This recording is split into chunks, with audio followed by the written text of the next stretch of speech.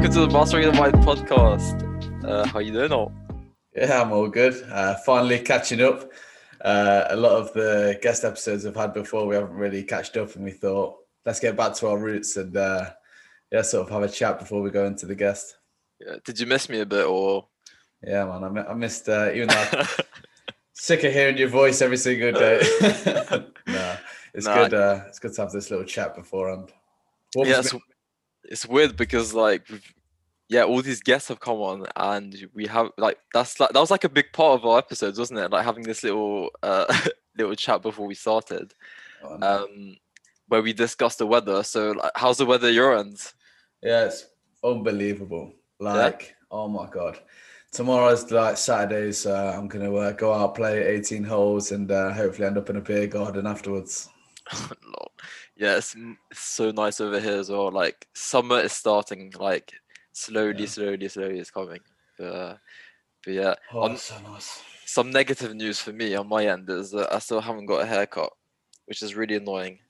I'm about to go and get my second. Oh, you're so lucky. Lockdown finishes Monday technically, but I've heard that today in Belgium they're like having talks of like what the next steps are. So yeah, I'm going on a holiday on Friday, so I'm getting a haircut. My second haircut on Thursday. Get a quick fade. Yeah. It's your birthday soon, isn't it? Ooh. Yeah, May the 1st. Obviously, this will come out afterwards, but yeah. It'll be pretty close because it'll be like 15 days after, probably. I don't know. Nah, we're like 3 or 4 weeks ahead. This will come out about last week of May, I think. Yeah, it's only a week until your birthday, isn't it? Yeah. But it's a secret. I'm not gonna tell you. Expected something in the post. Okay, noted. But yeah, like May is gonna be a big month for us, isn't it? Because we've got so much coursework to hand in. So we're gonna take a step back. You guys won't notice it because we pre-recorded like 4 episodes, so like it won't be a problem. But we're gonna probably take a step back and focus on uni for like it will basically be our last month technically of like proper uni. And we just got our project to work on, so we'll be able to get ahead again on our podcast, and we've got some exciting guests in the pipeline. So stay tuned for that. I think May and June are going to be huge months of the podcast. Some of the guests that we've got coming out. Yeah, and I'm so surprised. Yeah, I kind of wanted to talk to you about like having this like little self-reflection of like how far we've come. Like thinking of like episode 1 and where we are now, is completely different people, it seems. I think even just interactions with other people as well, and people like before it was me reaching out to people, and now people are reaching out to us, and I find it so strange being that guy that the people are coming to talk to, you know. Yeah, it seems like we're doing the right thing, you know. We're putting good content, and yeah, we're just being ourselves. That's one thing I've learned. It's just have to accept being yourself, basically. Yeah, I think it's working. And like in terms of our development, I mean, if you compared this to episode 1, we're so much more natural now. It's not like robot. And yeah, we're both getting really good opportunities outside of the podcast also. So yeah, it's good. 100%. And we've nearly reached 1K followers on Instagram. We should have reached out by time this comes out, hopefully. Yeah, hopefully. And the surprise might be revealed already, but we have like a little surprise coming for you guys to thank you guys. One thing I want to say is normally we say at the end of the episode, and I'm not sure how many people actually make it all the way to the end, but if you haven't already, subscribe to our YouTube channel, because we find it quite difficult to gain subscribers on there. So if you could, we'd really appreciate it. Just drop us a sub. Yeah, I think YouTube's changed so much over the years. Like subbing to a channel isn't really a thing anymore. Yeah. Because the algorithm has figured out what your interests are. So all you have to do is go on your recommended page, and then that's it. Yeah. A lot of people don't even have accounts. Yeah. So yeah. But yeah, it help out us massively for sure. But and yeah, I think Instagram is a really good one if you're not following us on there, because we're putting like exclusive clips on there. So if you can't make it throughout the whole podcast, like you can just go on Instagram and catch up, you know. So I think that's a good one. Yeah, and obviously TikTok. Yeah, TikTok. No, but yeah, I think it's a good time to sort of get into the guest. Yep. All right. So today we're welcoming our sixth guest to the podcast, and his name is Joey Hewitt.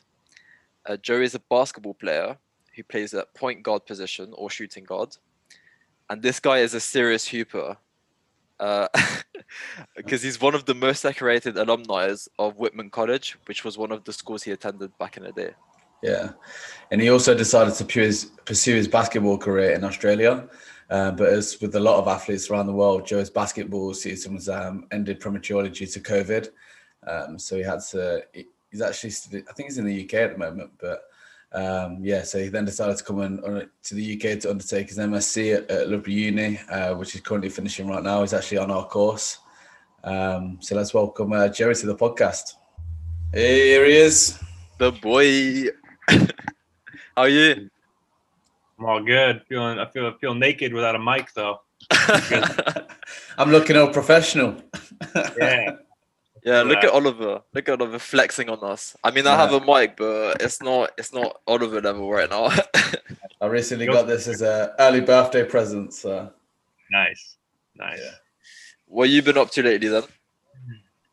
Not much, man. Just still training. They got their first playoff game tomorrow, so it's been kind of intense. They've been locked in on that, and then just my girlfriend as well is in Nottingham, so I've been able to like be with her and actually like do stuff for once, which is cool, I guess. But yeah, it's been cool, man. It's been chill. For the listeners, who are you playing for currently?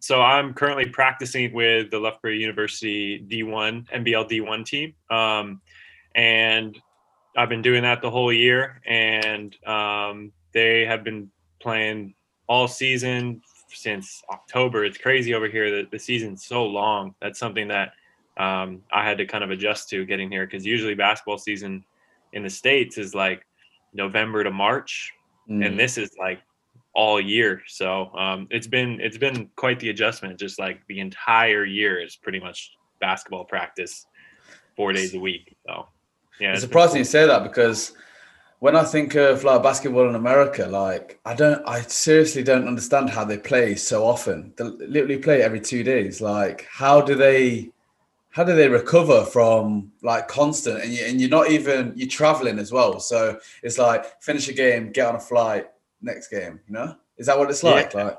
Yeah, I mean, well, especially for like youth athletes, I don't know if you guys are familiar with AAU, but that's like club basketball pretty much in the States. And it's everyone growing up plays AAU basketball, and what they do is they'll jam 3 tournaments in 3 weeks, and you're playing like 6 games a day. So yeah, I mean, I didn't play it a lot growing up, but there have been more like studies coming out recently saying how it might be detrimental for like kids' physical health. Like their knees are just getting destroyed by the age of 16, just playing like 6 games a day for all summer. And it's definitely, it's a lot more like jam packed. You're playing a lot more games in the States, but over here, like at least in the States, it's like a season, there's always a basketball season. Whereas here it feels like it's like the entire year. Are the games more spread out in the UK, or is it still sort of playing every couple of days? No, it's more spread out over here just because it's such a long schedule. I guess that, I mean, maybe it's better in the sense that you get more time to recover. But yeah, I mean, I've had a lot of friends who have, their bodies were kind of deteriorated by age like 18, 19, which is just not how it should be. That's not how the human body should work. But yeah, luckily for me, I didn't play a lot of AAU growing up. Like I wasn't really that into basketball until like later. Which I think kind of helped me because my body feels great. So, yeah, you mentioned, so we had like a little call before this podcast, and you mentioned you didn't really sustain any injuries. So like lucky you, unlike most people we've had on. But yeah, I swear like the US is massive, so like that doesn't help the traveling part as well. Like it must be very intense and tiring, like for the athletes. Yeah, definitely. I mean, in going back to AAU, they have tournaments in Vegas, they have tournaments in LA, a lot of East Coast tournaments as well. And if you're a top basketball player in the United States, you're traveling all throughout the country. And like you just said, like it's a way bigger country and there's a lot more traveling hours to be had in those situations. So, yeah, I mean, it's definitely it's probably a harder grind in the sense of like doing more in a short period of time. And that definitely plays a role, like as far as like your physical health and your mental health, to be honest.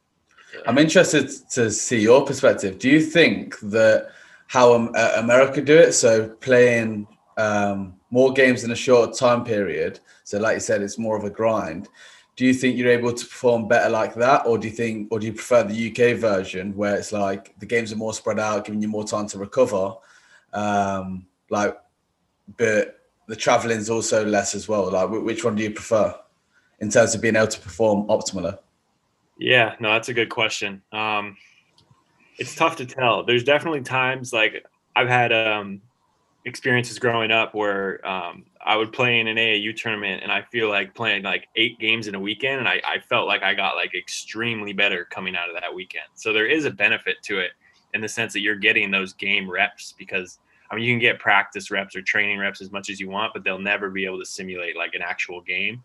So I think there is some benefit to that, just like playing a bunch of games in a row. It also kind of helps with just like your confidence and your overall mental well-being in your sport, because you can wash away a bad performance immediately. That's so true. Yeah, you didn't think of that. You have a bad game, you're like, all right, I got 4 more games to go. Like, I'm going to be all right. And it is kind of beneficial in that way.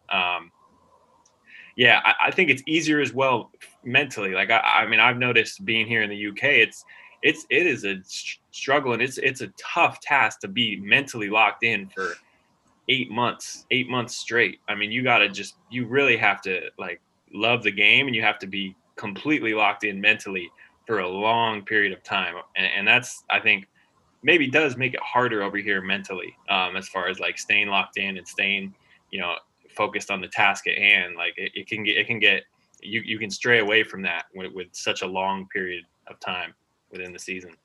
That's such an interesting point, because like I've sort of only really known long seasons. Like I play football, so from like August, September to around May, that sort of will be our season. So I'd love to sort of experience that, or maybe go and see the culture in America and how they do their games. But in terms of, like you said, like being able to get out of if you have a bad game, you got 4 more to play like that week or something. Like even if you get into a flow of getting into the zone and you just like constantly right onto the next one, and you're performing well, it'd be easy to sort of maintain that high performance, because your confidence is just brimming onto the next and the next. Right. Yeah. Do you feel like that's sustainable though? Like in the long term, do you think it's beneficial? Because like it seems like it's quite short term, like the benefits, but let's say like in like a long season, you'd want to like have that mentality where it's like a growth mindset kind of thing, whereas like the short period, like having good 3 games and like building your confidence based on that, I feel like it's, I don't know, what do you think? Like, yeah, no, that's an interesting point, because it does kind of take away that reflection period of being able to like understand, okay, like how am I playing? I mean, I would be lying to you if I told you I remember like a lot of my AAU games. I honestly don't. Like I remember like the places. I remember going to a lot of tournaments, but I don't remember like the actual games, because you literally are just like right into the next one. So there is definitely a point to be made. As far as like which is better, I don't necessarily know if it's a black and white answer like that, because there's benefits and drawbacks on it. I do think there is like kind of a negative in the sense that you aren't getting to, be like, oh, like why did I play poorly that game? You're more so just like, all right, on to the next game. And that can help in one area, in the sense of like, being able to move past negative experiences, but it also like, are you learning from those negative experiences? And that's something that's definitely could be a negative to that type of season. It's such an interesting topic that we just like jumped straight into. Like, this podcast is going to be a good one. It's a good topic to sort of discuss, because like recently the news coming out about the Super League in football, and the outrage that has come from the fans, and sort of they're trying to turn the UK sport like football into an American sport where so I mean, yeah, it is interesting, but I think football is just a completely different sport to America and basketball. And like the demands for a basketball player they're able to play every couple of days, where if you try to tell a footballer to play every couple of days, their body would be ruined. So there's different demands, and it's important for these like American owners in these football clubs to sort of understand that, because they are trying to change it just for the money. So yeah. Right. Yeah, but maybe the demands are like different, like you said, or maybe they're not. Like I feel like basketball players are super athletic. Like these guys are like superhumans. So maybe like special ones. My point about that was like there's surely a reason as to why they don't get injured and can play 82 games in a season, like you said, in a 5-month period, where footballers play 38 games, including other competition, excluding other competitions. And they get even sustain more injuries. So like, yeah, it's. Do you think it's rotations? But like basketball, like teams rotate more their players, or not really? I'm not. No, they do. Like I feel like in football, it's like the same 11, pretty much the same week, same game. Yeah, I don't know. No, but like with these more competitions coming out and stuff, like footballers are going to end up playing every maybe 2 or 3 times a week. So. And we're seeing with players like Rashford currently, where he's being overused so much, he's having to play through injuries because he's just carrying Man U. And it's like, we need to give him a rest, but we can't. And with more games coming out, and we're going to go straight into a Euros, he's going to have no time to rest. Do you follow football, Joey, or not really? You're in the UK, so you have to. I feel like I have to, yeah. I definitely don't. I'm not like that into it. I used to play FIFA all the time. I think I'm more of like 2012 to like 2014. That's my era. But no, it's also interesting to me just to hear about like the culture of football over here, and how like it is like I was thinking about it too. Like it's a 90-minute game. Like you're on the pitch like for way longer than basketball players are on the court, and there's like a lot more stoppages in basketball where you're just able to like take a rest and sit on the bench. But like you said, like soccer or football, excuse me. It might not be the last time I make that mistake. It's like the same. It's like pretty much the same 11. Like I barely see any subs. Like, and when they do happen, it's like what is the maximum 3 people that can sub in. Yeah. So like it's a different game. It is. So yeah, it was a good little conversation to have at the start there. But normally when we have a guest on, we sort of talk in a chronological order. So I think let's take it back to you growing up. So did you grow up in California? What was that like? Yeah, I had a great childhood, man. I'm blessed to be able to grow up in California, right around San Francisco. It's just a beautiful place, and I grew up with kind of a sporty family, so I was always surrounded by sports. My first love was always the Golden State Warriors. Like that's like the first thing that I really like attached to when I was a kid. What was they like from like when you was growing up? Was they, because I've only just recently got into basketball, and I just know them to be like a super team. Like, what was it like growing up? Were they like still a good team, or they were shit? Really? They were trash. Yeah, they were bad. I mean, especially when I first got into basketball, they were really bad. And they were like one of those teams that just consistently was bad. It was like a culture thing where like no one expected, the Warriors are playing, that's an easy win. You know, like that's how teams would kind of show up playing against the Warriors. But luckily, the reason I got into basketball was actually they had this one team in 2006, 2007 when I was like 9-10 years old, and they had a team that out of nowhere just made it into the playoffs and were the 8th seed, and they beat the number 1 seed Dallas Mavericks, who had Dirk Nowitzki at the time. And that was the season that actually like made me fall in love with basketball. It was just like one of those things. They were the first 8th seed to beat a number 1 seed in a 7-game series in the playoff. And like seen that was when I knew like I love sports and I love basketball and I love the Warriors. And like ever since then, like my fandom and just my love for that team has just been at the very top of my list of my life. Like that's the only team I really do care about. I'm into American football as well, but not nearly as much as I am into basketball. Yeah, and it's a good time to support them now, I guess, because like they're like popping off like these past few years. With Curry like integrating the team, like I guess he changed a lot. Would you Like, say that? Yeah. Would you say that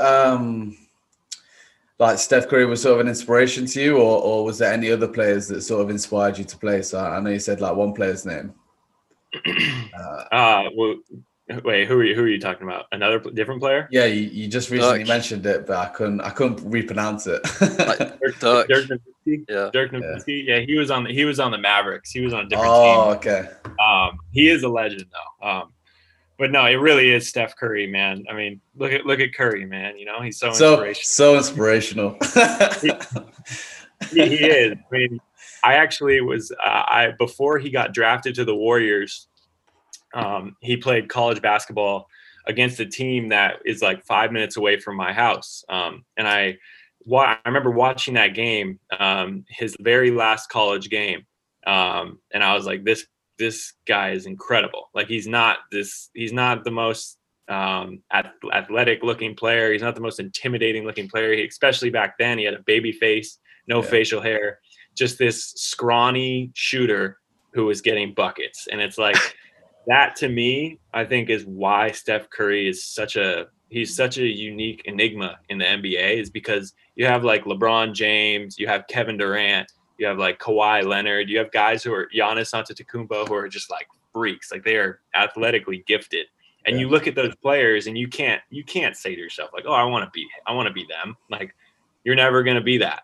So when you look at Steph Curry, you see this like normal looking dude and you're like, dang, I want to be that. And in your mind, you're actually like, you can actually really visualize yourself like, oh, I actually could become that because I physically have that same like relatability to him. And I think that's really like what pushed me, man. Like that's Steph Curry started to get good in the NBA right when I was in high school. And that was really when I started to start to fall in love with basketball and understand like, okay, like I want to work on my game because I'm watching Steph Curry, this dude who doesn't look anything like most of the top NBA players, just start to dominate. And that to me was like the biggest inspiration I had in my life, to be honest. And it was through basketball, but it taught me so much more about everything.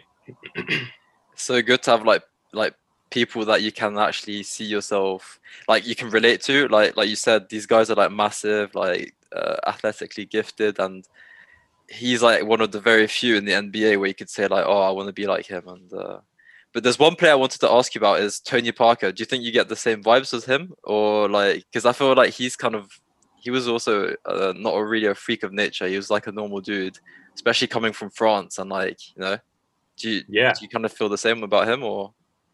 Yeah, he was very quick. I remember him. He was like one of the fastest players on the court usually. But he's another player, and I mean, there's definitely like more like it, like they have that Steph Curry effect. I think to me, what made Steph different is the shooting. And Tony Parker was really good. He had a great floater. He had really good like quickness and ball handling. He could push the pace really well. And for me, like I think the reason Steph stood out to me, and this is like pretty relatable to most kids growing up, like all they care about is shooting. You know, like nowadays, especially, it's like, oh, I just want to shoot the three. Like the three ball has become more important than the dunk, which is crazy. I mean, when I was growing up, all anyone cared about was lowering the rim and throwing down dunks. But nowadays, it's like, oh, let's shoot NBA threes. It's crazy how much it's changed. Even in 2K, it's like that, isn't it? Oh, we play 2K. Yeah, I was so shocked when I heard that. Like my brother's quite knowledgeable on like NBA and stuff, and he was telling me that the 3-point like back in the day wasn't really a thing. No one really shot threes, and like that's all I know. So I was so surprised when he told me that. Yeah. Steph Curry changed the game, man. It's a fact. It's definitely inspiring.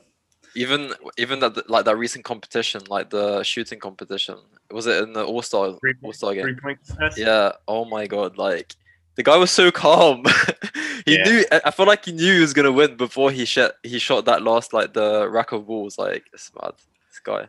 He got off to a shaky start as well during that one. And then he I just clutched up. You just knew he was as well. So obviously Steph Curry was an inspiration. Was that, you said you had a sporty family? Was anyone else sort of inspired you, like maybe your parents or your siblings? Yeah, I mean, my brother definitely was a big inspiration for me as well. I have an older brother who he played American football in college, and I just seen that, getting to watch him play sports all growing up. It's like the classic like big bro, little bro complex, or like you see your big brother do all these things, like I want to do all that stuff. Yeah. And he obviously went a different route with American football, and now like, I mean, his back's so messed up, he can barely walk. So like, I kind of knew like, okay, maybe I should go a different route, not play the sport that just like destroys your body. So Yeah.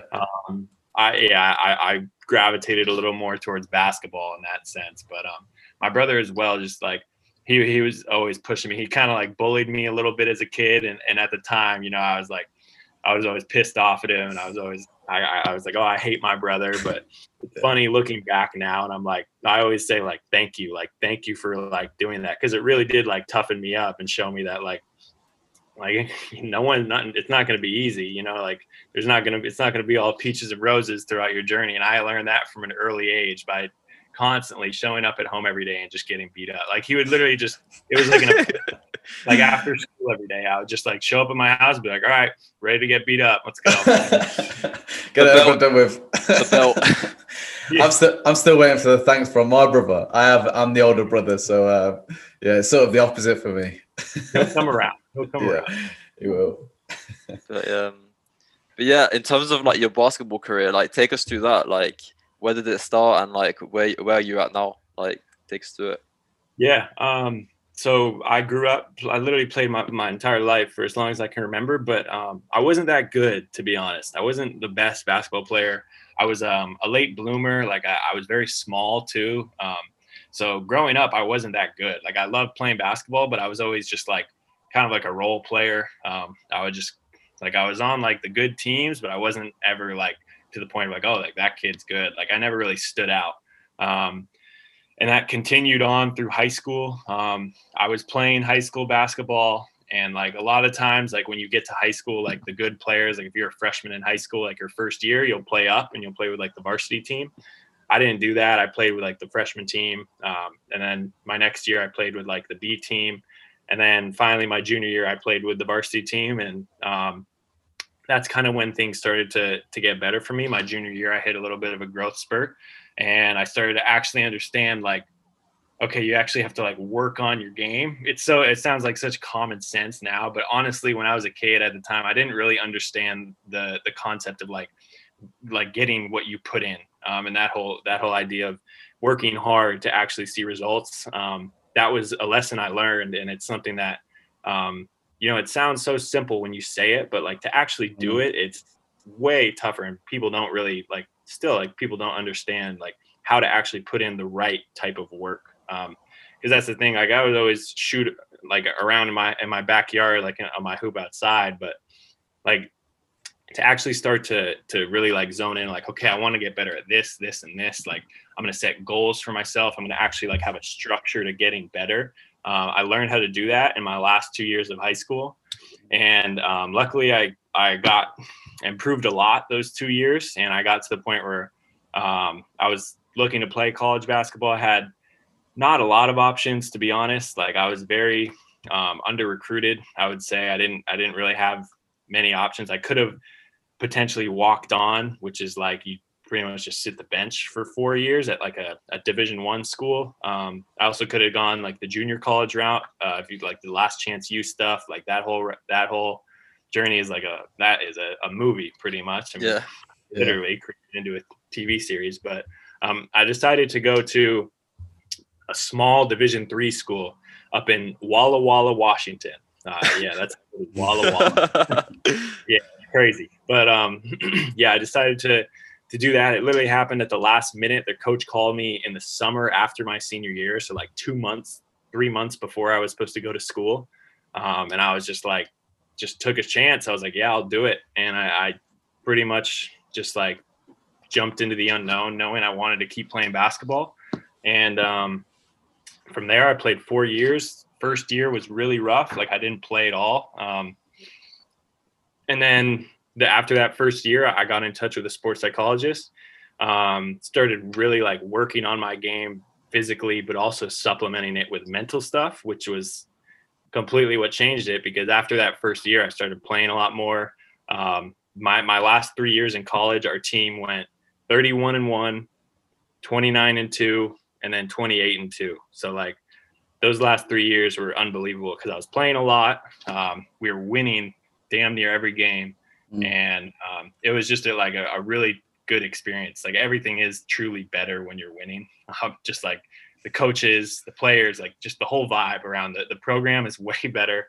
And just getting to experience that was honestly unbelievable. And like college really was like one of the best years of my life. And basketball contributed to that heavily. So yeah, that's pretty much my college journey. And now like from there, I wanted to keep playing.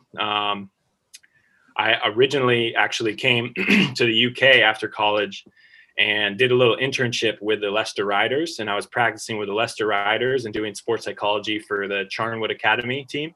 And did that for about 3 months. And then after that, I went to Australia to go play in the NBL 1 over there. And sadly, after 2 months, literally the day before our first game was when Corona kind of started to pick up and our season got canceled from there. And then I had to go back home. And then after that, I had to make a decision about either going back to Australia or coming here and getting my master's. And I always wanted to get the master's. And I think that was like my biggest priority. So that's what kind of brought me back here and where I am now. Yeah, that's a really good story. Just taking it back to your college and when you worked with a sports psychologist.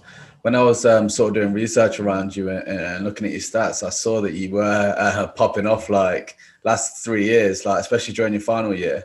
I saw that you dropped like in terms of your points, it was like double figures apart from one game. What were the sort of stuff you worked on with a sports psychologist? Was there anything you like needed to work on specifically, or was it just as an overall?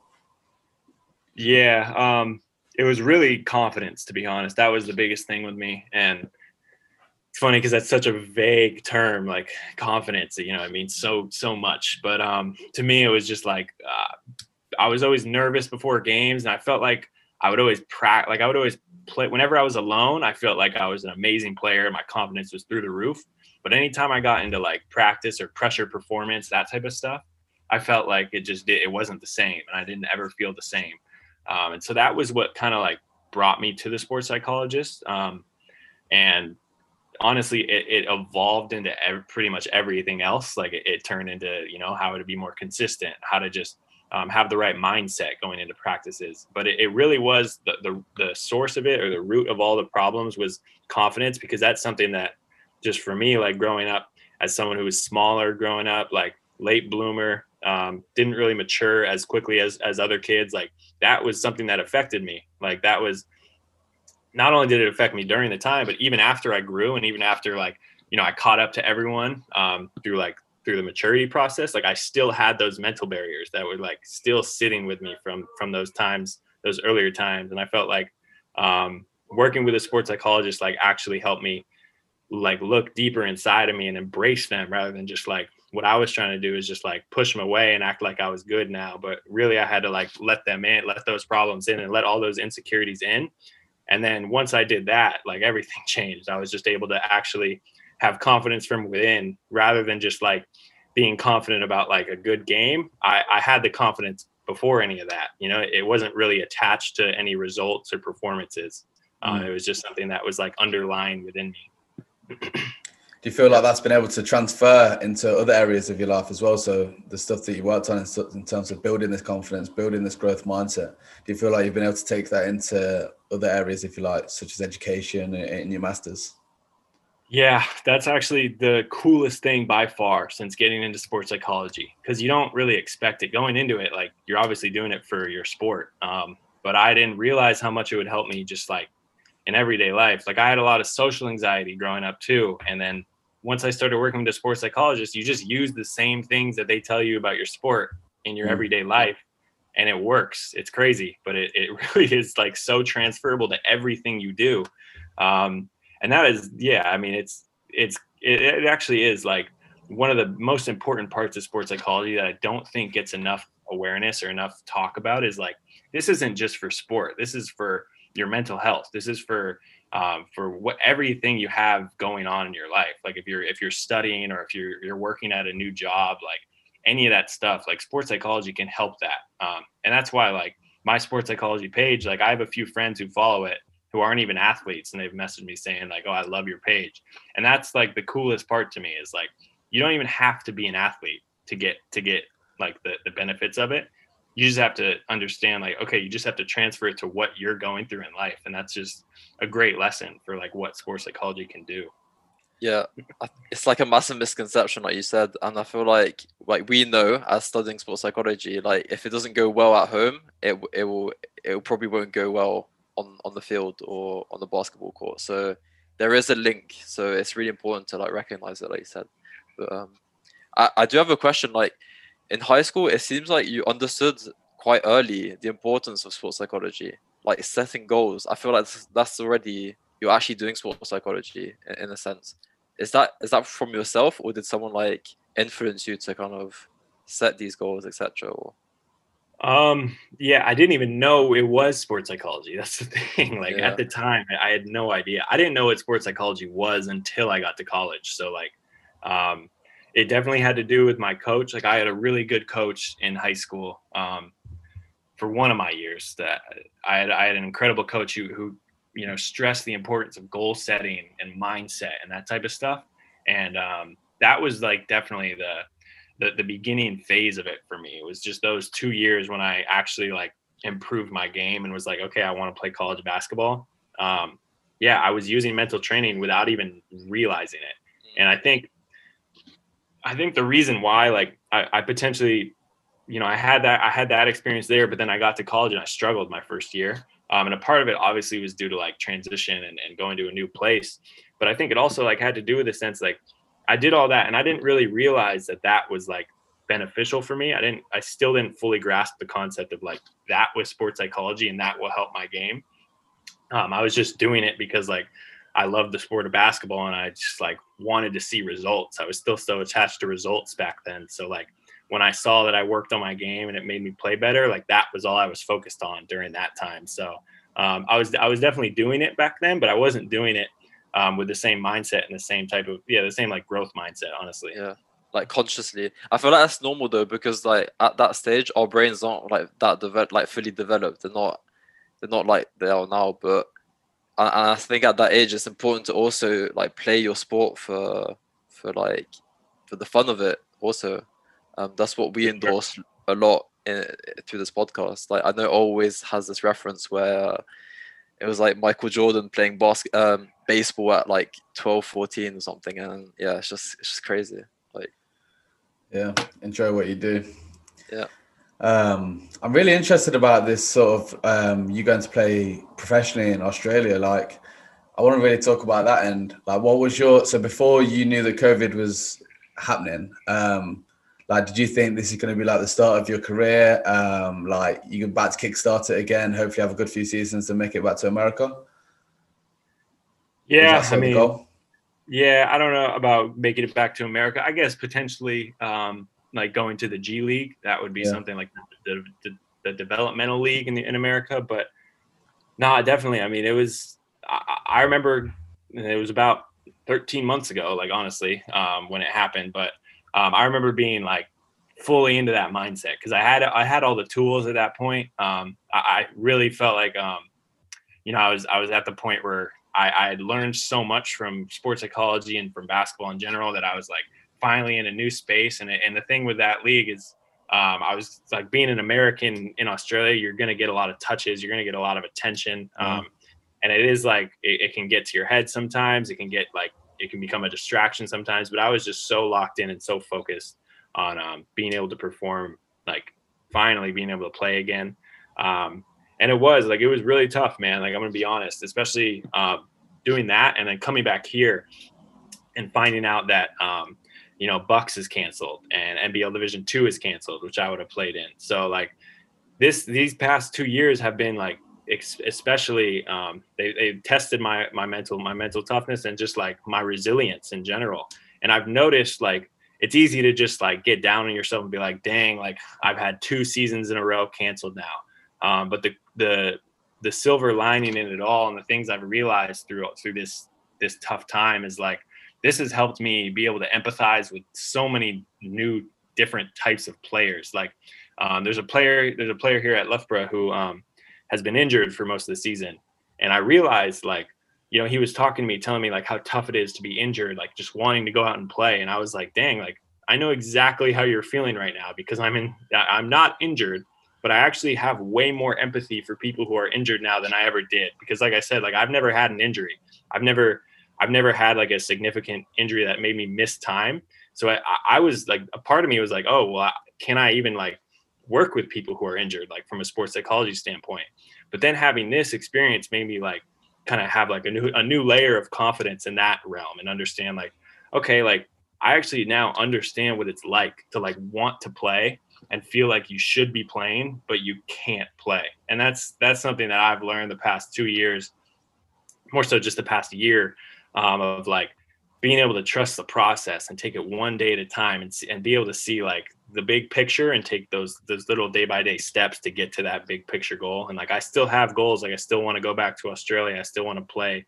And I do, like, yeah, it's definitely a goal. I'd love to play in like the G League. That would be something that's like extreme. That's definitely, that'd be an extreme accomplishment for me, just from where I've come from, and knowing that like I shouldn't even have been playing college basketball. Like I barely got recruited, and the fact that I'm still here, still like getting able to experience these types of things overseas has been like the stuff that keeps me going. Obviously the love of basketball is like the base, but those types of things are what you have to keep yourself going.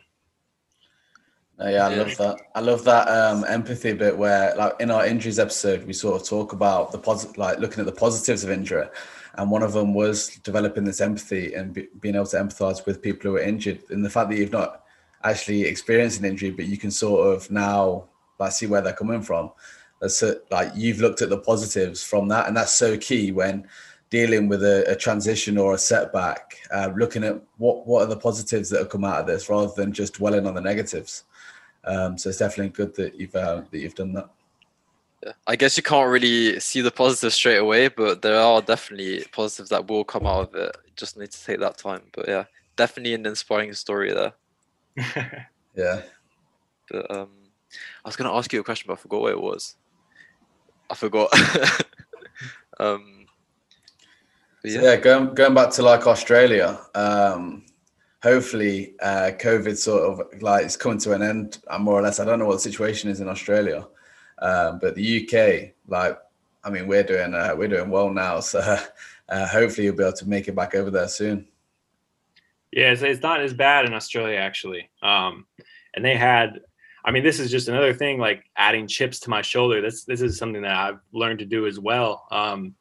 Like you have to take these experiences and like, you know, embrace them. You can't just push them away. You have to like let them in, let yourself feel that anger and that frustration. And like for Australia, for example, like I could have gone back there this year. I could have, instead of coming here and doing this podcast, like I could be in Australia, you know, balling out. And that's something to me, like they actually got another player. They have an American who's like playing very well right now in that league.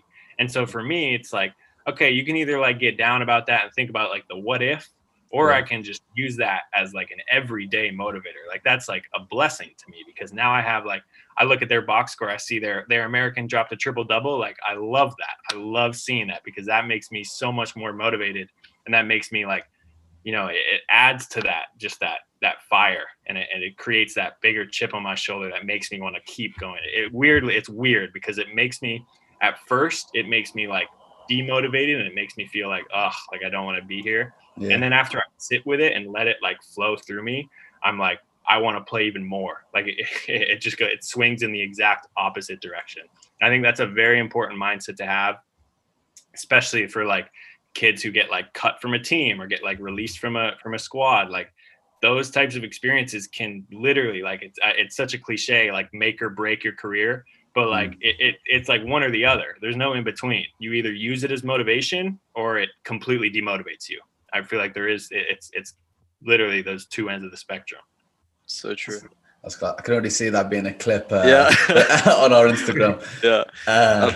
Do you feel do you feel like this, like that type of reaction you had, like the like being quite down because of the season ended, was like majorly due to your like identity, like because obviously basketball was like a huge part of yourself, like of what who you are. Like, do you think that was like a main reason? The fact that it's kind of like your identity is like kind of taken away in a sense. Yeah, huge. I mean, I actually had a similar experience to that after my last game in college. With the NCAA tournament, like it's a one and done situation. So you go into every game, like especially us at Whitman College where I went, like we were the number one team in the nation. We didn't think we were going to lose. And then all of a sudden we lose that game in the Sweet 16 and I'm like completely lost. I remember those next 2 days, like I was like, I don't even know who I am anymore. And it really is like, it's such a strong, powerful feeling that is just like, wow, like basketball meant way more to me than I even realized. And I was lucky to honestly have that experience after college, because then when it happened again in Australia, I kind of already knew those feelings. And I already like I knew how to deal with them from the last time when I dealt with them in college. And it's funny because at the time I really didn't think I was going to be playing. Like being a Division III player, it's not a lot of Division III players continue playing after college. It's just like it's not the stereotype of a Division III basketball player. But so I did assume, like I was like, I'm not playing anymore. And then I ended up still playing, but then I didn't end up playing. So I had to deal with it again. And that happened again this year with like the same thing. Like, okay, I'm ready to start playing, and then I'm not playing. So I've dealt with it now, honestly, 3 times. And so I've gotten to the point now where it's like basketball to me, like it still is it's not like who I am. I'm just like, it's what I do. Like I'm not a basketball player. I'm a human being that plays basketball. So like that to me has been something that I've found like solace in, and I've been able to find comfort in just that whole idea of like, I'm going to be all right no matter what. Like basketball it's a huge part of me, but it isn't me. So yeah, that's been the biggest mindset that I've found to work with that situation. Yeah, it's a great sort of message to promote. And the fact that you're doing things outside of basketball, like studying for like your masters and doing other things outside of basketball, is something I'd say for anyone to do that's sort of trying to make a career out of a sport, focus on other things also. Yeah, we had a great guest on, Kenji. He got released from Manchester United, and he was talking about how like he like most of like rightly so he felt like his whole identity was like taken away from him, but he's now realized that football doesn't define him, and he's doing so much more off the pitch, and that's what he's promoting. And I feel like it's such an important message to kind of share. Yeah, something it's like a message that we're trying to really reiterate sort of more every episode. we always seem to come on to this. Obviously it's like a really big a big topic that needs to be had, and maybe a big problem. I don't know what it's like like you spoke about the transition in basketball, and a lot of players get cut and stuff, and it's the same in football. So it's important for these kids, because a lot of kids shape their identities solely within either a professional basketball context or a professional football context. And the reality is that like 1% actually make it to the professional level, and the rest are sort of either would get their career back on their feet, like you said, going and playing in Australia or in England. There are other opportunities, but sometimes people don't even find their feet again and are cut completely, and what have they got to fall back on? So it's important about widening your identity, realizing that you are more than just a basketball player or more than a football player, and focusing on other things also. Yeah. And wait. How have you found, because a lot of coaches and stuff promote this all or nothing sort of message where you had to sacrifice everything to make it to the professional level, but you sort of identified these when you work with a sports psychologist that there are skills that are transferable outside. So even though you're working on like your basketball skills and that and your technical ability, a lot of the stuff mentally is transferable outside of basketball.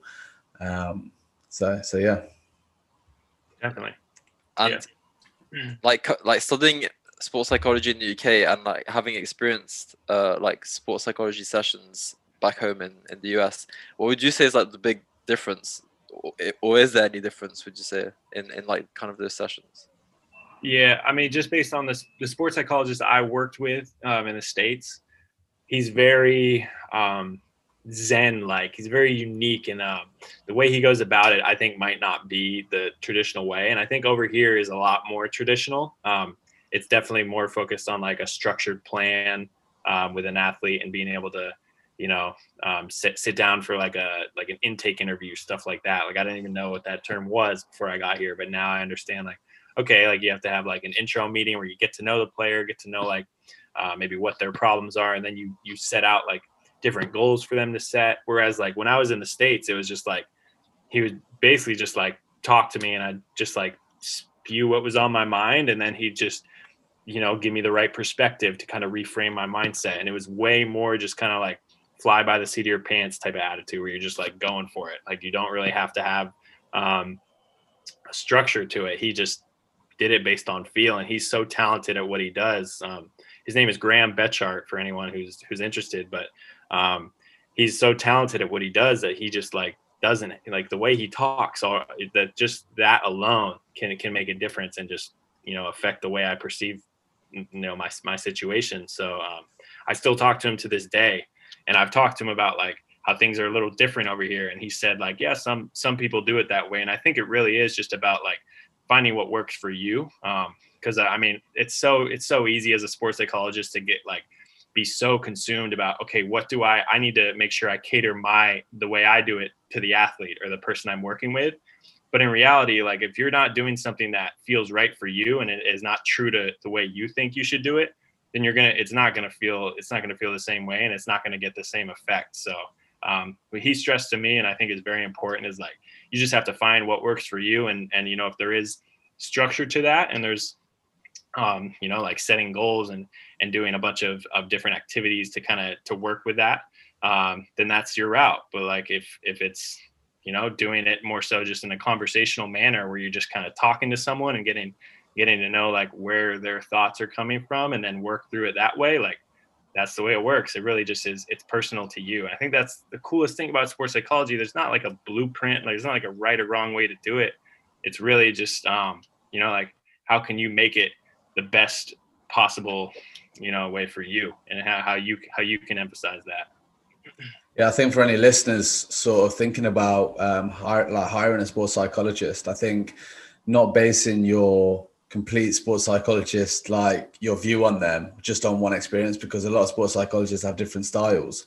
And if you go and have a bad experience with a sports psychologist, it's not necessarily going to be like that with every other sports psychologist. And so sort of finding what works for you, and what you'd want from like a sports psychology session, because a lot of people are more structured. Some people just free will it and just give their overall perspective. But one thing I would say is that anyone who's accredited, a lot of what they say is backed up by hours and hours of research that have been published, a lot of studies, a lot of accreditation that you have to go through. So yeah, that's something I'd say to any listeners. So true, so right. And yeah, it's just finding the right fit. We're so many in the world, so just find who's right for you. I think this is a great point, like talking about sports psychologists, we've talked about like your playing career and things. I think it's a good time to move on to your professional career. So why did you start studying sports psychology? So like you sort of touched on this briefly, but what was you surely couldn't just jump straight onto a master's. Like, did you study beforehand? What was that like? I studied psychology for my bachelor's in college. And I mean, I knew obviously growing up playing sports my whole life, I wanted to do that. It kind of goes back to like the whole identity thing. We've talked about, like, I knew I loved sports. And when I was done playing basketball, I was like, I felt so lost because I was like, oh no, like I have to jump into the real world now and do like other things. But I realized like, no, like I'm still going to follow my heart. Like basketball is still like, where my heart is. So it just means I have to kind of find a different way to show that love for the game. And I realized like through my studies in psychology in undergrad, I just knew that was what I wanted to do. Like I knew I wanted to stay involved in the game. I didn't necessarily want to be like a coach. So I wanted to do something kind of in the middle of that. And I feel like sports psychology is a great way to do that. I did a thesis or like a dissertation in college on how mental training affects confidence and just like perceived performance in basketball. And that was kind of like the start of it, where I started to actually like dive into sports psychology from a research point of view and see like kind of all the different studies around it. And that was when I really like was locked in, like, okay, this is what I want to do. Like, I want to get my master's, and then I want to, you know, start jumping into this world. Obviously, still haven't even really done that yet. Like, there's still so much time, and I just, you know, I'm in kind of the mindset of like just grinding, just trying to learn information, just kind of get better at what I'm doing, and continue to just grind it out throughout these next however many years. Yeah, I was sort of very similar to you in terms of like the identity thing. So obviously my football career did not materialize whatsoever, but I knew I wanted to do something in sport, and if I wasn't to do anything in sport, I wouldn't know what that is. So I sort of went to Loughborough College and sort of tried to figure out what in sport I actually specifically liked. So I studied sports science, and then whatever it was in that, I sort of went on to study at undergrad level, and then obviously postgrad. So yeah, in terms of like having a high athletic identity, it can be like worked through. Like, you do, it's not necessarily just playing the sport. You can have a high athletic identity, but do other things with that. Yeah, for sure. And do you want to become like a practitioner or a researcher, or I'm guessing you want to be a practitioner, or yeah, I kind of want to do a little bit. I kind of want to do something different, to be honest, man. I want to do like I want to incorporate basketball like skills training involved in sports psychology. That would be like that's like a long-term like big time goal for me. Is I want to be able to, you know, there's so many, I don't know how much you guys have seen of like basketball trainers. Like Chris Brickley is like the most popular one on Instagram. He trains like a bunch of NBA players, and pretty much you just you work out with a dude one-on-one, and you're just, you know, working on your game. But we've neglected the mental aspect of it. And, you know, we do so much work on physical training, and I want to kind of integrate mental training within skills development. So like being able to train someone one-on-one, just because I know basketball, and I feel like I have this unique skill set in the sense that I still play basketball, and I've played it at a high level, but I also am into this mental performance world. So I definitely would like to be a practitioner and start to work with like clients like that. But I also would like to, you know, incorporate mental and physical training together, and do like, okay, like instead of just doing mental sessions on Zoom like 3 times a week, let's go and work out and actually like train this stuff we're talking about in person. Because I feel like a big misconception with sports psychology is it's just like, oh, you like talk about it, or you like talk about the right way to do it, but then once you get in the moment, you know, you can't do it. So being able to actually like put people in that situation, we're like, okay, we're in a live situation right now, like with a basketball in our hands. How can we train our mind to put ourselves in a game-like situation and actually train the mind that way? I think that's a little more, it just makes the mind a little more salient to those pressure performances, and understanding like, okay, this is how I have to perform in this situation. Now I have it, like I have the ball in my hand. Like I feel a little more, it's kind of like how visualization is effective. You know, it's like if you put yourself in that situation and imagine that, you know, you're around a big crowd and you're around like a extremely pressured environment, it'll definitely help you perform better. Yeah, I was gonna say that with the mental imagery, Sorrel. Like you have to kind of like smell the environment, like see it, feel the ball. It's like really about your senses. So that's a really interesting perspective you have there. Quite different. Yeah. I'm a strong believer in like the best coaches are like have a good knowledge of psychology. So the fact that you're combining the two is sort of from that perspective. I know a lot of like the best football coaches in the world sort of know how their players tick, like what works for them, and the fact that like you're working with them on both at the same time, you probably see like huge benefits to their game.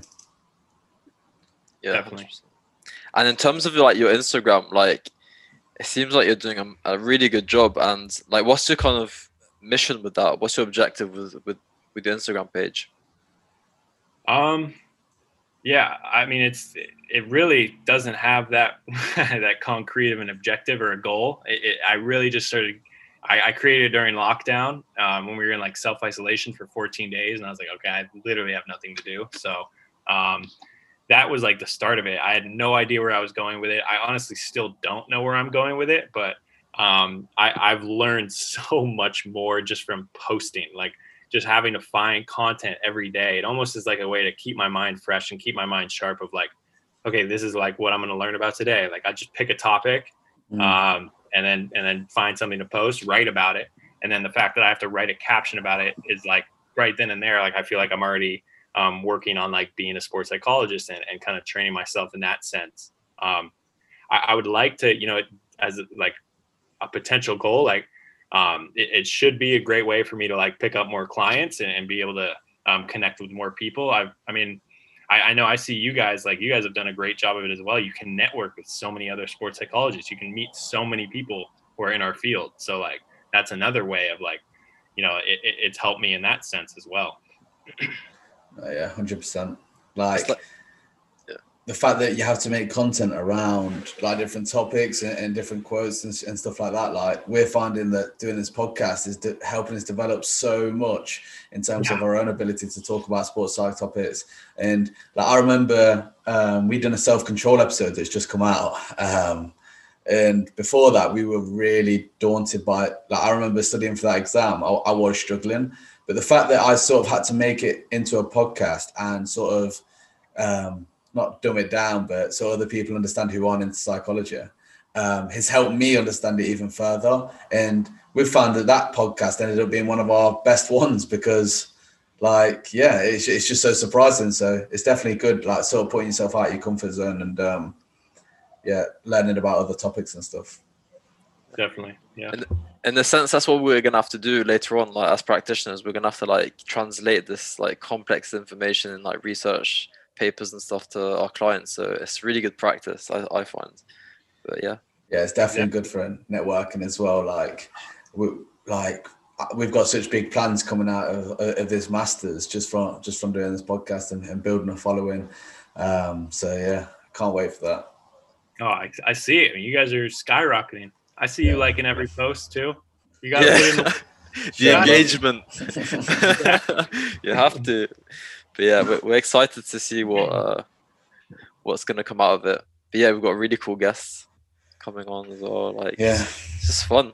Like, I've learned so much within this episode itself, and that's class. Like, especially having like different guests from different like sports, and like we've had people from pole vault, high jump, basketball, people from different cultures. So like I love learning about like the transition where people sort of get released, and that's my mission, trying to sort of support these people. But also performance psychology. You've touched a great light on that as well. So that's sort of like all the questions we had in terms of your professional career, and your sporting career.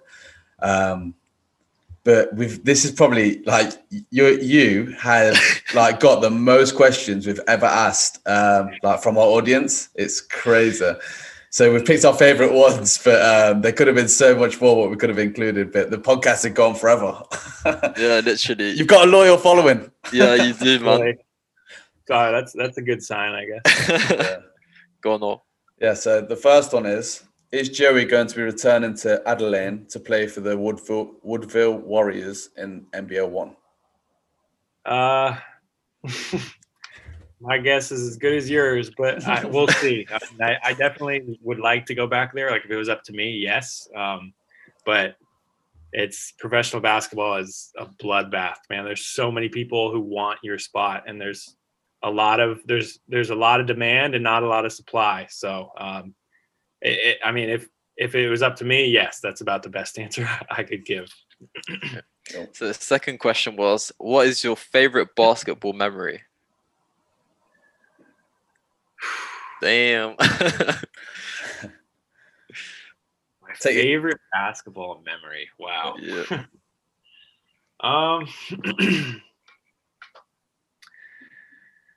Man, I have some. It's weird because the ones that stand out to me the most, like the most powerful ones, are actually like the negative ones. Weirdly enough, like the losses, because like I learned so much from those. Like first thing that actually came to my mind was my last college game. Like I'll never forget that. I actually fouled out. Like I fouled out of the game, and like having to sit with those feelings, and like our team almost came back and we lost by 1 point, or I think it was 3 points. We were down 1, like with a chance to win it. And having to like sit through that and watch that was like one of the most powerful experiences of my life. Like I could say like it sucked, but like, no, like I learned so much like about just like patience and being able to understand like trust, like trusting your teammates and, you know, having like so many different emotions flying at once. Like that was something that stood out to me the most. Favorite, like, I mean, we won a lot of games in college. So like my favorite experience was probably going to the Final Four in Division III. Like we got to like, we really felt like some D1 players that whole week. Like we were just like pretty much pampered. Like we were in like a super nice hotel for a week. They were just like supplying us with food, drinks, and everything, and we were treated very well. So that was a great experience as well. Man, I love this message you keep reiterating. Like for any listeners, sort of looking at the positives from setbacks and stuff like that, like is so key. And something like you must have just a natural ability to be able to do that. Like, dude, I'm weird like that, man. Like, I literally like he said my favorite basketball memory, but the 2 things that came to my mind were losses. Negatives, yeah. It's that's weird, good. But that's the way I think, yeah. That's good. The next one is, who is your biggest inspiration besides Steph Curry? Obviously, this person knows you love Steph Curry. That was in the question? Yeah. I mean, yeah, literally everyone knows like Steph Curry is my guy. But yeah, I think this was your girlfriend who asked this. Probably, yeah. Yeah. She would know. My biggest inspiration besides Steph Curry, Klay Thompson. Yeah. I mean, I would say actually, to be honest, I had a high school coach who actually just recently passed away tragically, but he was like literally like he brought me up in those periods where like my first 2 years of high school I wasn't good. I was behind, like I was small, and then my last 2 years of high school I got better, and it literally like he was a huge catalyst in that, and he was always positive and always like helping me throughout like all of my negative experiences, all of my positive experiences. He was there like the entire time throughout my high school career.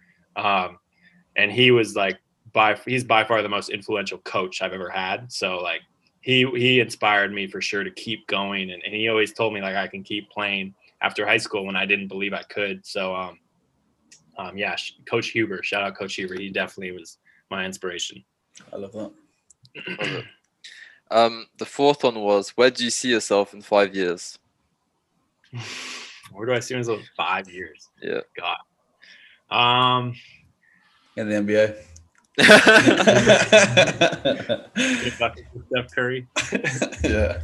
I'd be retired by then, honestly. But man, 5 years from now, I would hope I'm doing work like kind of what I mentioned. Like I'd like to kind of start a practice in the sports psychology and skill development world, and have like a strong base with that, and be able to work with kids, with professional athletes, college athletes, the whole lot, and be able to kind of have my own practice. That'd be a great goal for 5 years from now. And I think that would definitely be that's the path I'm on, and that's the path that's the destination where I want to be around that time.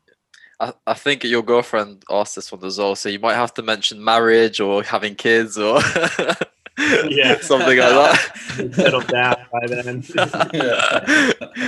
No, I'm joking. Good save. But yeah, the next one is, so you've played at colleges. Like, how good do you have to be to get into the NBA? Like, how good are these players who make it to that level? Dude, it's funny because a couple people here in the UK have actually asked me like, "Oh, are you trying to go back to the NBA?" Like, to make it to the NBA is one of the hardest things you can do in any sport. Like, it's way easier to make the NFL than the NBA. It's way easier to play like professional hockey than the NBA. I don't know. Like, I even think in football, no, because like the NBA is so small. So there's like 32 teams and that's it. Like, football, you could have a really good career across Europe, and even in England, it's like the Prem. It's not just that; it's also all the way down to League Two, even National League level. You can still earn thousands. So So yeah, and there's so much of like I feel like there's so many like academy teams within football where you can like kind of come up the ranks and you can be like associated with a club at a young age. There's nothing like that in the NBA. You don't have that connection. You really have to be to make it to the NBA. You have to go D1. If you go D2 or D3, I mean, I can't tell you the last player that's made it to the NBA at a D2 or D3. Maybe D2, but D3, it's been a long time. I can tell Devin George was the last player. I know that. And that was in like 04. But yeah, you have to be at a D1. You have to, if you're at a high level D1, you have to either be extremely gifted athletically. You have to have like an NBA body, as they say, or you have to just ball out and you have to like be dominating Division I to potentially have a shot. And that's really your only chance. Like if you don't do that, you can potentially go to the G League and work your way up. But 99% of players in the G League don't make it to the NBA. Like they're just there for the dream. And that's really all it ends up being. But it's extremely difficult. I can't stress that enough. Yeah. One question, like it's not like this is just my question. Have you ever played with or against a person who's made it to the NBA, or do you know of anyone in your area who's sort of gone on to play in the NBA? Yeah, a few actually. There's a couple dudes who like were on the fringe who didn't really make it. Like I played against a guy named Ivan Rabb in high school, and he was like he's from the Bay Area where I'm from, and he just like everyone knew who he was, and he was unreal. Like I think he had like 40 and 20 on us, like 40 points, 20 rebounds. And Wow. he wasn't even trying. That's the crazy thing. He was just like chilling the whole time. And he went to Cal and then got drafted and was on the Memphis Grizzlies for a little bit, but didn't really make it. But the other one is Aaron Gordon. Plays on the Nuggets now. He actually, funny story, the sports psychologist who I work with has been working with Aaron Gordon since he was 11 years old. So like that's another. Like, he's from the Bay Area, and he saw Aaron Gordon at a camp, and he saw like obviously the potential, and he kind of like started working with him from a young age, and that was like another huge lesson for me. I know this is kind of getting off the question a little bit, but like if you're a sports psychologist and you see an athlete who has like extremely gifted athletic abilities, like you better get in touch with him. You better start working with him. That guy is athletic as well. My God. Yeah. Him in the dunk contest is different grade. Yeah. I mean, I've seen him in person, and it's like unreal to watch him like just jump. Yeah, that's cool. The next question was, when did you see meditation making a big impact in your life and your athletics, and how? And that was a question from Riley. Joe Riley. Mm-hmm. Yeah. Shout out Riley. He's an Australian. Went to Whitman College though. It was at college, to be honest. Like I actually started meditating in high school. Me and one of my best friends from high school just started doing it. Like I said, like I didn't know sports psychology existed. I never made the connection of like, oh, I should maybe do this before games. But no, I started doing meditation before games. And I actually would have like a little spot I would go to before games. I would kind of go in this like dark room when everyone would go out for warm-ups, and I would stay behind and I just like sit with all these feelings and just meditate on them. And I found that like they really helped me in like the first 5 minutes of the game, because that's usually when all those pregame jitters are still there. And I realized like meditating right before I go out was like super powerful in the sense that like it let me just become like, you still feel that nervousness, you still feel all those feelings, but like they just flow through a little more, just a little easier. And they're not as, bogged down in your like, and you don't feel as tense when you're out there. And I think that's what meditation really, really helps for me. I don't know whether you know, but Joe Rogan, he sort of does this after a day. So like if he's ever like gone training or done, I know he's like a comedian. He'll go back to like his studio where he does the podcast, and he has like this big dark chamber. And he'll just go in there and sort of meditate and sort of like just let all these stresses and stuff just go out of his head. And then when he comes out, he just feels so relaxed and sort of has a better perspective on things now. So yeah, like, I really want to try and get into. I've never meditated in my life. I I think I'd find it quite difficult, but I think everyone sort of thinks like that before they even try it. So maybe it's like a challenge we'll sort of set ourselves, is like 30 days of meditation or something. I'm so down. Yeah, I'm down. It's one of the hardest things to do consistently. It's really hard. I also started doing like breathing. Like, I don't know if you guys are familiar with Wim Hof, but like the Wim Hof breathing technique is something I also started doing before games. And that's like, it's just like cool to switch it up, you know, like that's meditation to me. And it's just like a different way to do it. So there's so many different ways to kind of incorporate it into your life. You just have to kind of do a little bit of research and find some variety in it. I think that's the biggest thing. Yeah, something I do when I get sort of anxious and overwhelmed is 4-7-8 technique, which is something that's been promoted as well. I promoted it on my blog. It helps reduce anxiety and stuff. So yeah. The next one is why is it called the Integrity League? What's this about? Yeah, I mean, I asked it with not much substance behind it. I sort of didn't really know how that would be taken. Who asked that question? We'll have to have a look. I'll have a look now. But yeah, what do you mean by that? It's not a big deal. Basically, that's our like fantasy football league. This is not podcast material.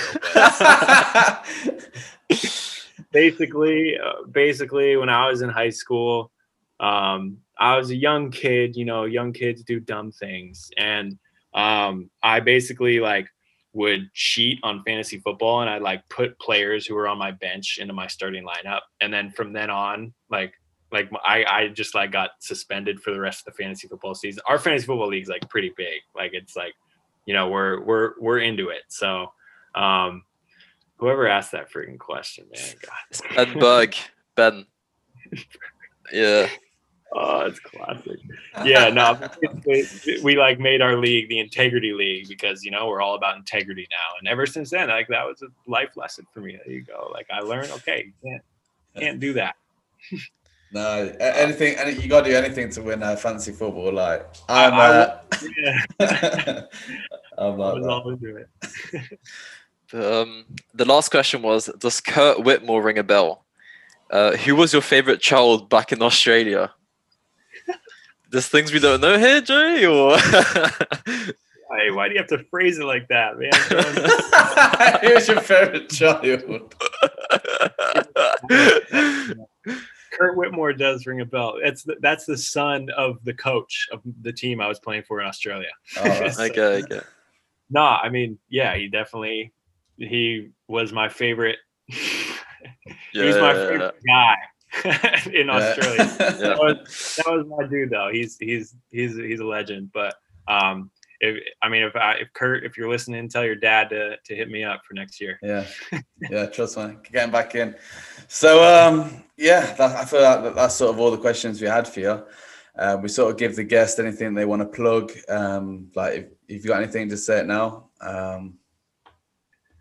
No, I mean, I'm a big fan of the podcast, guys. Honestly, like I think this is so sweet that you guys are doing this. I mean, it's the fact that you're doing this at this age. Like I thought, like starting Instagram was daunting at this age, but a whole freaking podcast, like that's impressive. Like I'm sure it's really uncomfortable. So I commend you guys for doing that. And like, you know, I'm a fan moving forward.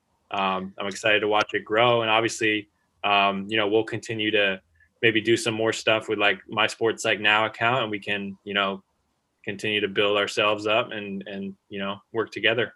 100%. And thank you for coming on, mate. Like you're such an easy person to talk to. It's so laid back. Like you're making it like much easier for us. So yeah, we really appreciate you, man. Yeah, definitely.